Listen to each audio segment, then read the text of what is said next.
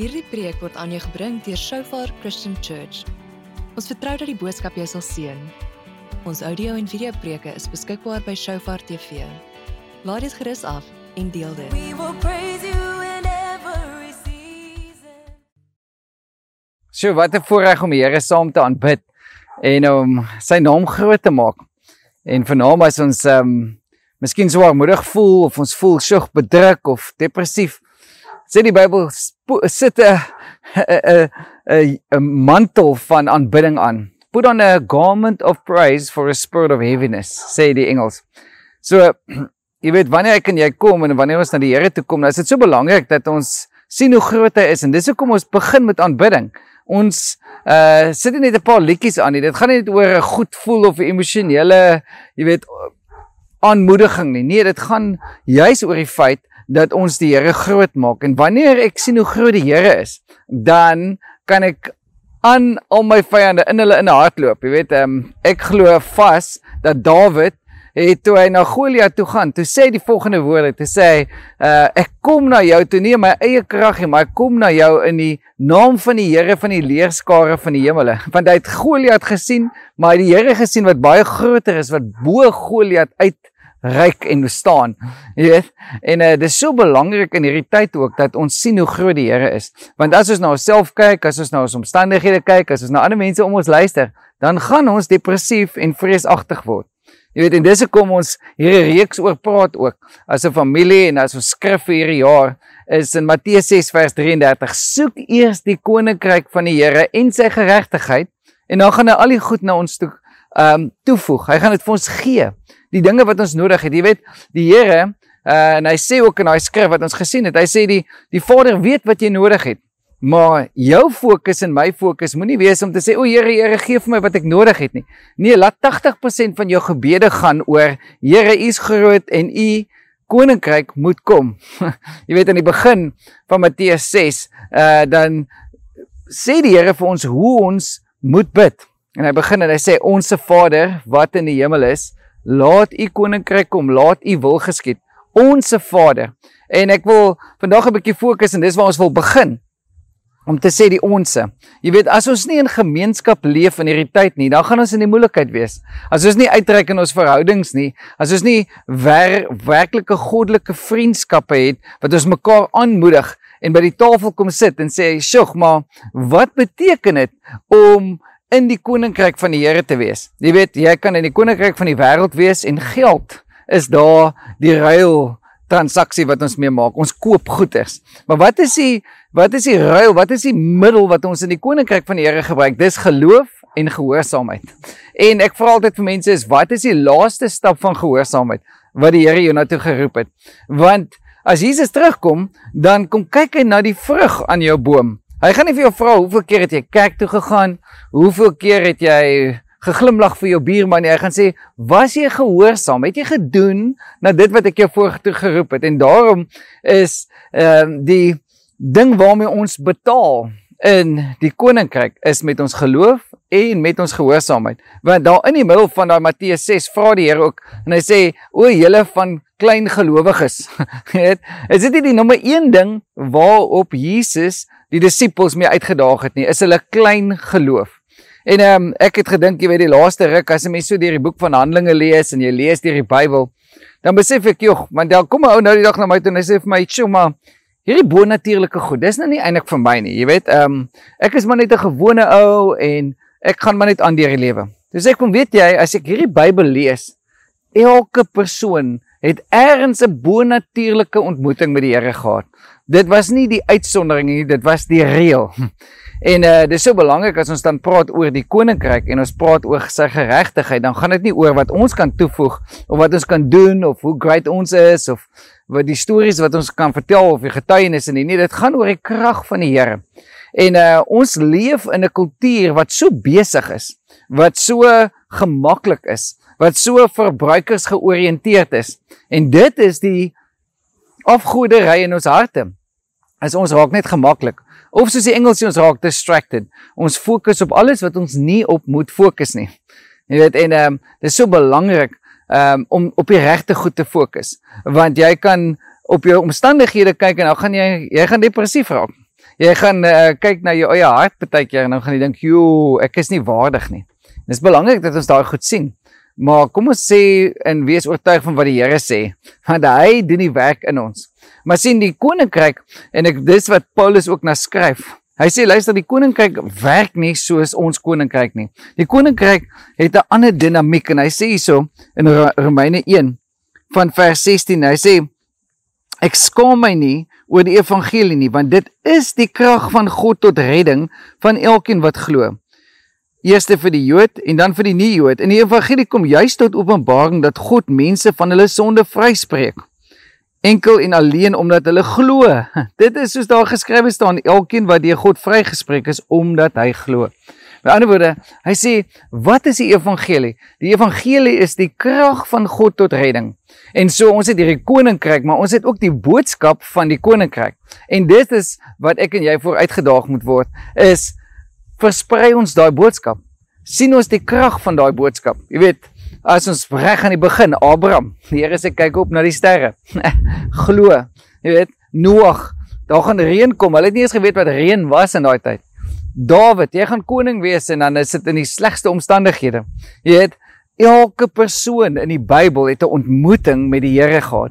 En wanneer hulle sy woord ervaar het en 'n ontmoeting gehad het, nie net sy woord nie, maar ontmoeting saam met daai woord, dan het jy krag om te gaan en vir 'n gebroke wêreld daar buite te wys dat God leef. En kan die wêreld vandag deur jou lewe en my lewe sien dat God leef?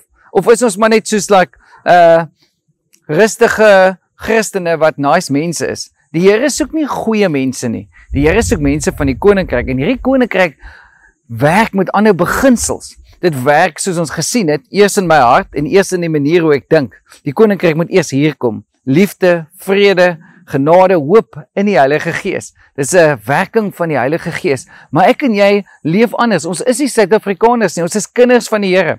En ons sien daar's 'n groot skudding en 'n skeuring wat in die kerk in die hele wêreld besig is om te gebeur, en vernaam in die Weste. En die vraag is, gaan ons die koninkryk najaag? Gaan ons die koning van die koninkryk eerbiedig? Gaan ons sê, Here, om U te ken, meer as om getroud te wees, of meer as om my kinders se behoeftes te voorsien, of meer as om net te survive.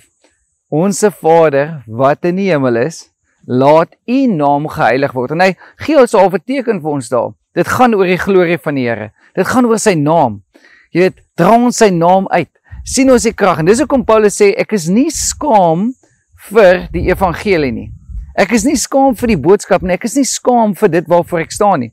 Baie mense sê, ag, jy weet, ek is nou nie evangelis nie. Ek is 'n introvert. Maar jy kan kos maak.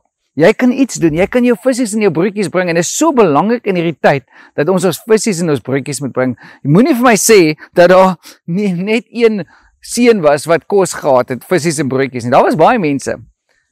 Maar net een was bereid om te bring. En is dit nie toe hy daai oomblik toe hy dit bring, wat die Here bid oor het, wat dit vermenigvuldig het.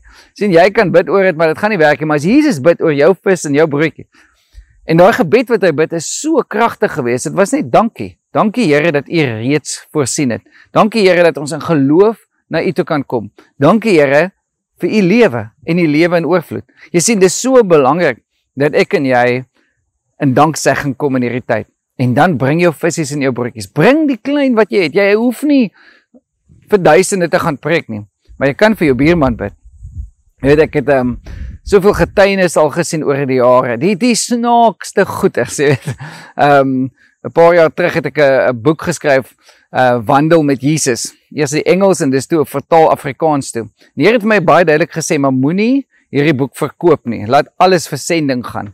En net laas jaar se begin, kom daar 'n ou in Johannesburg en hy loop op na my toe en hy sê hy wil graag 'n getuienis met deel. Want ek het gesê, Here, laat hierdie boek fisies en emosioneel en geestelik mense se lewens aanraak. Here, laat dit 'n saad wees na die nasies toe gaan. En dit is nou net in Arabies vertaal en in Frans vertaal en in Turkye word dit vertaal, in Zulu is dit vertaal, maar die storie wat ek wil vertel is, hierdie ou stapte op en hy sê, jy gaan nie glo nie, maar ek het ingebreek in 'n huis in. En ek het gesteel, die mense was nie daar nie, ek was 'n dief. Ek het ingebreek in die huis en ek het 'n klomp goed gevat, sakke, goeders met sakrekenaars en laptops en al sulke goeders. En toe ek by my eie huis kom, meeste van die goed het ek verkoop en dit is nou al 'n hele paar jaar terug. toe het ek hierdie boek was binne in een van die sakke en ek het dit net daar gelos. En na omtrent 'n jaar toe besluit ek om hierdie boek Wandel met Jesus te lees. Hy die Engelse, The Walking with Jesus. En toe die boek lees, toe kom hy tot bekering. Hierdie dief wat ingebreek het in 'n huis. Jy weet, en ek het so gelag en hierdie ou het omhels en hy het sy sondes bely. En hy sê, deur die boek het soos 'n saad geword in sy lewe, maar hierdie was 'n inbreker wat 'n boek gesteel het, somewhere in 'n boekrak, jy weet. Dan besef ek net weer, die Here het nie vir jou en my nodig nie, maar hy wil hê, jy en ek moet in geloof stap, en sê, Here, maar die bietjie wat ek het, ek gee dit vir u, gebruik het, laat lewens verander word, deur my lewe. Here, ek wil, soos die Engels sê, 'n legacy los, ek wil significant wees waar ek gaan, want ek het 'n ander dinamiek in my lewe, en dis hoekom Paulus sê vir die Romeinse kerk en vir die mense daar, hy sê, ek is nie skaam vir hierdie evangelie nie. Wat is hierdie evangelie? Dis die goeie nuus. Jy weet, dis die goeie nuus dat Jesus gesterf het, dat sondes vergewe kan word, en mense wil dit nou meer as ooit van tevore hoor. Hulle wil nie hoor van Donald Trump en van conspiracy theories en van al hierdie goed nie. Ek dink almal is al moeg van daai goed. Maar daar's 'n goeie nuus wat uitkom, en dit is die boodskap van die Koningryk van die Here. En daai boodskap moet in jou lewe leef, hy moet deur my lewe leef, en daar's 'n vrymoedigheid, vra die Here vir 'n vrymoedigheid, want jy kan of skaam wees daarvoor, en dan verloor die evangelie sy krag, want as jy dit nie deel en leef nie, dan is daar nie die krag tot redding nie. Maar die krag in Handelinge 1 vers 8, sê die Here, jy weet, wanneer julle die Heilige Gees gaan ontvang, dan gaan julle krag ontvang, en daai woord is dunamus, is dinamiet, is die volheid van die Here. En as ek hierdie Bybel lees, dan moet ek vir jou eerlikwaar erken, ek word uitgedaag, want ek besef, baie keer is ek 'n ongelowige gelowige. Ja, ek glo in die Here, ja, ek glo in die vergifnis van my sondes, ja, ek glo in die ewige lewe, ek glo in alles wat die Bybel sê, maar partykeer glo ek nie in die krag van die Here nie. Partykeer wil ek vir Jesus op die kant skuif, en dan wil ek nie toelaat dat hy in my lewe werk en deur my werk nie, want ek dink nie, daar's seker super Christene, jy weet die Reinhard Bonkes van hierdie wêreld en die Angus Bakkens van hierdie wêreld, die Here gebruik hulle, maar hy kan nooit vir my gebruik nie. Maar daar's 'n klomp mense wat begin opstaan en sê, Here, dit gaan nie oor ons nie, maar u gebruik juis gebroke mense, u gebruik juis mense, die gewone mense van hierdie lewe, wat gesien het, wow, hoe groot God is. Onse Vader, maar hy is 'n Vader, jy weet, meer as ooit, en dis wat ons moet besef, daar's 'n aanslag, jy weet, ek het in hierdie week gelees waar hulle sê, hulle noem dit nou thigh babies of iets, jy kan nou nie meer sê, jy het 'n baba nie, want in die nuutste gier is nou dat die geslag van die baba, daai kind kan dit eers later in hulle lewe, wanneer hulle 10 of 12 is, dan kan hulle besluit, is ek nou 'n man of 'n vrou. Verstaan jy, die wêreld het op sy kop geval, die weste is meer gebroken as ooit. Maar so, hierdie Bybel, hy staan. Die woord van die Here staan, alles anders gaan verdwyn, maar die Bybel bly die woord van die Here, en deur die eeue, deur die donker eeue alles, het die woord van die Here bly staan. En ek en jy het 'n rots, daai rots is gefestig op Christus, maar ons kan nie meer ons self vertrou nie, ons kan nie meer ons kultuur vertrou nie, ons kan nie meer die omstandighede vertrou nie, want dinge is besig om te skud. Maar daar is een rots, en dis sy naam is Jesus, daar is een woord wat die waarheid is, en wanneer ek daai woord aanhang, dan gaan daar ook krag wees, maar as ek die woord van die Here afwater in my lewe, dan kan die Koningryk ook nie kom nie, dan raak ek skaam, want ek begin luister na wat mense sê, ek begin kompromieë aangaan, en sê, ja, jy weet, ek weet nie lekker meer hoe dit werk nie, ons moet seker maar net liefde hê, en vir almal lief wees, maar jy sien, liefde gaan nie mense uit die hel uithou nie. Dis die krag van God. En daarom kan ons ook nie doen om godsdienstig te wees en mense te probeer oordeel en rondhardloop en op die straathoek staan en sê, turn or burn nie. Nee, maar daar is die waarlike krag van die Here wat instap in iemand se lewe en wat dit totaal transformeer. Want mense is stikkend en mense wil weet, hoe werk Jesus en wie is Jesus en hoe werk hy deur jou lewe? Onse Vader wat in die hemel is. Laat u naam geheilig word. Ek wil jou aanmoedig om die Onse Vader te bid, maar dis nie die my Vader nie, dis die Onse Vader. En ek glo meer as ooit van tevore dat een van die sleutels, want ek het in die begin verduidelik van hierdie reeks, dat die Here vir my prentjie gewys het van hoe klomp mense om hierdie massiewe tafel staan. En almal kom sit aan die tafel en hulle kom eet van die brood en drink van die wyn wat die simbool is van die volheid van die Here, van nagmaal wat ons het. en elkeen kom neem deel. Daar's nie sekere superchristene aan die een kant en die ander gepeopel is aan die ander kant. Maar dis tyd vir die kerk van Jesus om op te staan. Dis tyd vir ons om te sê, ek is nie skaam meer vir die evangelie nie. Hierdie koninkryk wat kom, omdat ek geregtig is, ek is vergewe. Ek staan in die volheid van die Here, kan ek ook 'n vrymoedigheid hê. Hebreërs 10 sê ek het daai eerste vrymoedigheid is om in die troonkamer van die Here in te stap, maar dan ook om te vra. Die Here sê vra, soek, Matteus 7 vers 7 en aan, hy sê soek, klop, vind. Daar's 'n soeke wat in ons moet kom vir die koninkryk van die Here. En dit is so belangrik, jy weet, want deur al hierdie laaste jare of so sien ek so baie mense trek terug, so baie mense verloor hulle vrymoedigheid. So baie mense gaan net soos hulle raak passief. Maar passiwiteit, jy en ek weet, as ons passief is, dan kruip die dief hier in die agterdeur. As jy passief is, jy weet, en ek het hierdie storie of hierdie prentjie wat ek met ons wil deel, want vriende van ons het so ruk terug, jy weet, het hulle rustig, hulle sit onder in die huis, by hulle vakansiehuis, en hulle kuier lekker. Meantime klim maar 'n paar diewe op die tweede vloer, en steel al hulle selfone, al die laptops, al die goed van bo af, en die diewe is weer daar. Want sien, jy kan nou rustig kuier hierso, maar as jy nie gefokus is en die deure is toe, en jy weet wat aangaan in jou huis nie, dan kruip hy dief in, en die Bybel sê, hy is soos 'n dief, hy kom in die nag, jy gaan nie weet nie, jy weet, the thief comes to steal, to kill and destroy, jy weet, dit is anders as dit iemand is wat jou aanval, jy weet, as ek hier loop, en kom iemand met 'n geweer, en hy sê, hey, gee jou geld, dan sien ek die ou, maar dief sien jy nie, want hy sluip in die nag, wanneer dit donker is, wanneer jy nie wakker is nie, en dit is so belangrik, dat ons as die kerk nou wakker raak, dat ons nie in vrees kom nie, maar dat ons wakker word oor wat is hierdie koninkryk, wat is hierdie evangelie, wat is hierdie parel wat ons in die veld gevind het, jy weet, en so hierdie familie het rustig gesit en braai, lekker braaivleisie in die onderkant van hulle dubbelverdieping huisie, en toe hulle weer wil gaan slaap, toe kom hulle agter, alles is weg, die televisies is weg, alles is weggedra van bo af.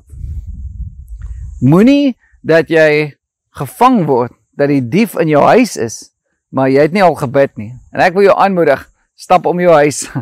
Sê, Here, sit engele om hierdie huis. Fisies, maar stap geestelik om jou huis. Vat verantwoordelikheid vir jou kinders, vat verantwoordelikheid vir jou familie. Staan op, moenie wag vir die kerk om dit te doen nie. Want ek en jy moet wakker word. Ek en jy in die gemeente en in die gemeenskap, ons kan daai trompet uitblaas. Jy weet, en ons het vriende in die gemeente, Koos en Michelle. Dit is so mooi, hulle bly daar in Franshoek, hulle boer daar in Franshoek, en daar's 'n koppie. En hulle vertel hierdie storie van, in Franshoek spesifiek, as daar 'n prediker sou kom of so, dan sal iemand op die koppie gaan, en iemand sal gaan vuur maak en rook maak, want hulle het mos nou nie selfone gehad, of telefone in daai tyd, ek praat nou van 100 jaar terug of meer. En dan sal almal in die vallei sien, maar daar kom nou rook op die koppie, en as hy nou, ek weet nie of het nou 2 rook is, dan beteken dit, en dan wat almal sal doen, is almal in die vallei sal saamkom by die kerk, want as daar nou 'n prediker wat kom, of daar's 'n aankondiging wat gemaak word, dan kom die hele gemeenskap, en hulle kom luister, want dis die manier hoe hulle met mekaar kommunikeer.